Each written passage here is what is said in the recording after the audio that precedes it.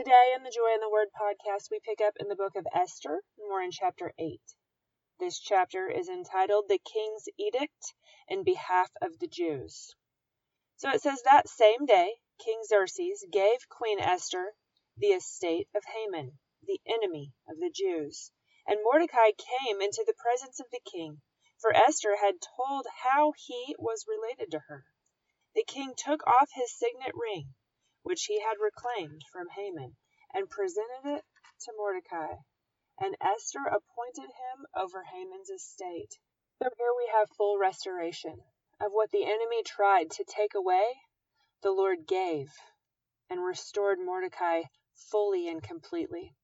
So picking up in verse 3, it says, Esther again pleaded with the king, falling at his feet and weeping. She begged him to put an end to the evil plan of Haman, which he had devised against the Jews. Remember that a king's edict cannot be reversed. So what Haman had the king say would happen was still in effect. So they had to come against it and have a new plan. It says the king extended the gold scepter to Esther, and she arose and stood before him. If it pleases the king, she said, and if he regards me with favor, and thinks it the right thing to do, and if he is pleased with me, let an order be written overruling the dispatches that Haman has devised, and written to destroy the Jews in all the king's provinces. For how can I bear to see disaster fall on my people? How can I bear to see the destruction of my family? So his original edict is still in effect, because any king's edict cannot be overruled. So he has to create a new one. King Xerxes replied to Queen Esther and to Mordecai the Jew, because Haman attacked the Jews, I have given his estate to Esther, and they have hanged him on the gallows. Now write another decree in the king's name in behalf of the Jews as it seems best to you, and seal it with the king's signet ring. For no document written in the king's name and sealed with his ring can be revoked. So at once the royal secretaries were summoned. On the 23rd day of the third month, the month of Sivan, they wrote out all Mordecai's orders to the Jews, the satraps, the governors, and nobles of the 127 provinces stretching from India to Cush. So they wrote it in each of the different languages and scripts. Mordecai wrote in the name of King Xerxes and sealed the dispatches with the king's signet ring, sent them mounted by couriers who rode fast horses, especially bred for the king. The king's edict granted the Jews in every city the right to assemble and protect themselves, to destroy, kill, and annihilate any armed force of any nationality or province that might attack them and their women and children, and plunder the property of their enemies.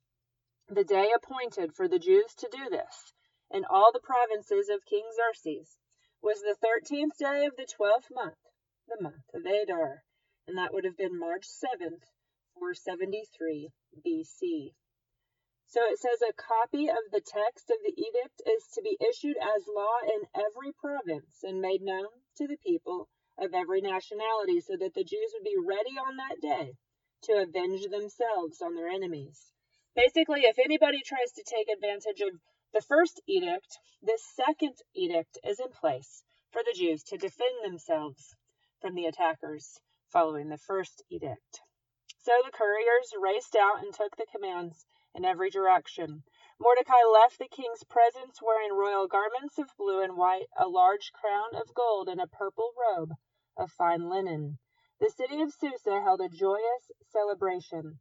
For the Jews it was a time of happiness and joy, gladness and honor. In every province and in every city where the edict of the king went, there was joy and gladness among the Jews, with feasting and celebrating.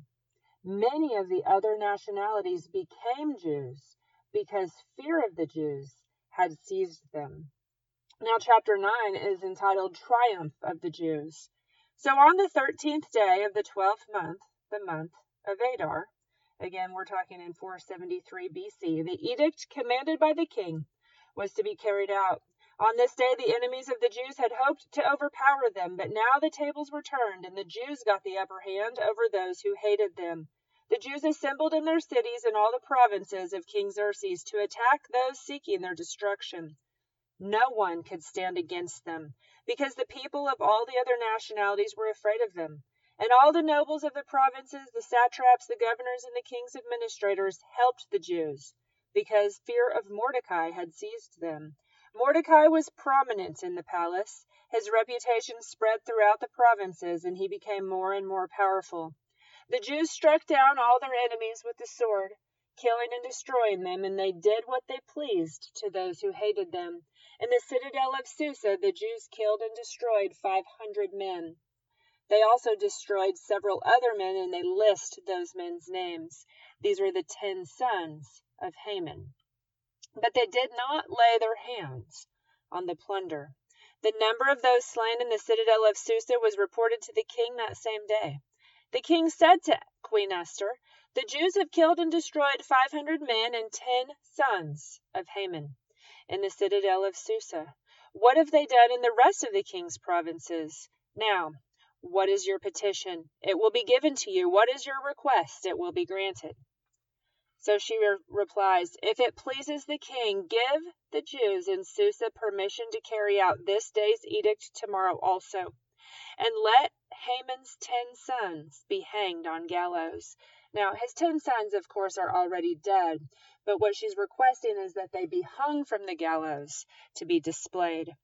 So the king commanded that this be done. An edict was issued in Susa, and they hanged the 10 sons of Haman.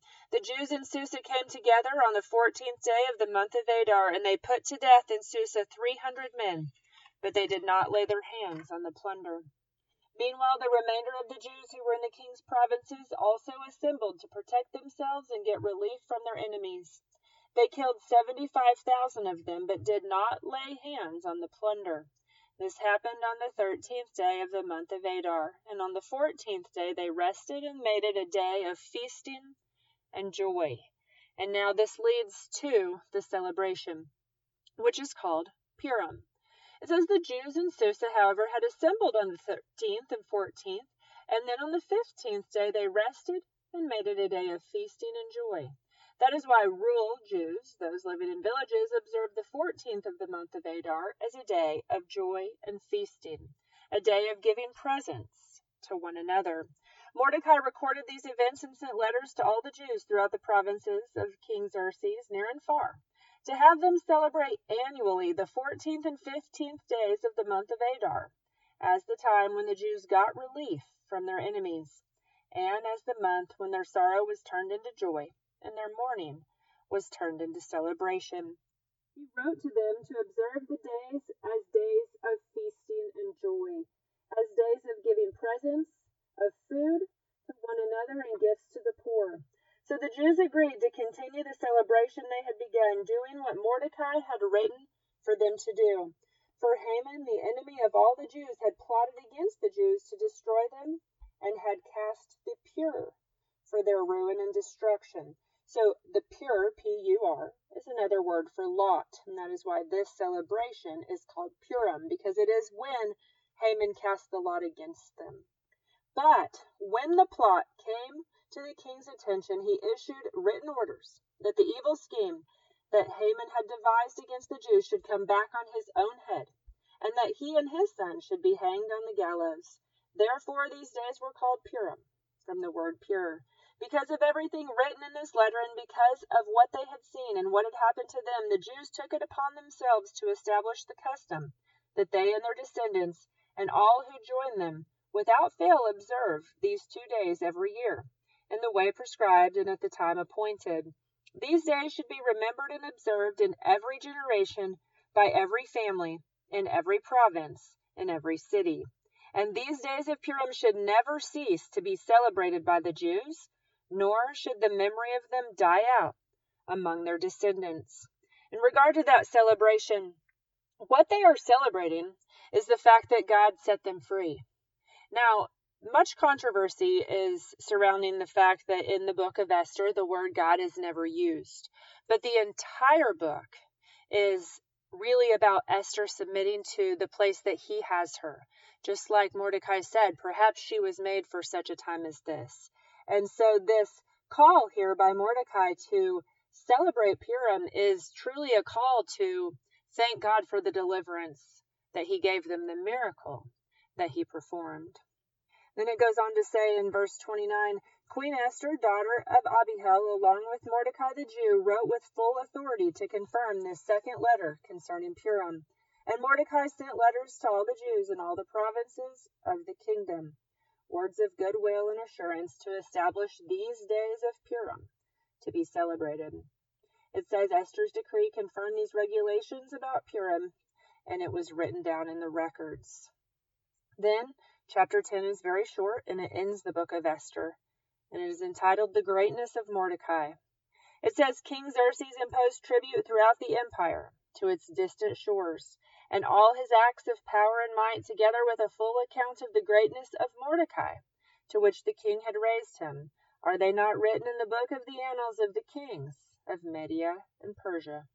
Mordecai the Jew was second in rank to King Xerxes, preeminent among the Jews and held in high esteem by his many fellow Jews, because he worked for the good of his people, and he spoke up for the welfare of all the Jews. So that ends the book of Esther, the story of both Esther and Mordecai, laying down their lives to save their people, and more importantly, the Lord their God, choosing to redeem them.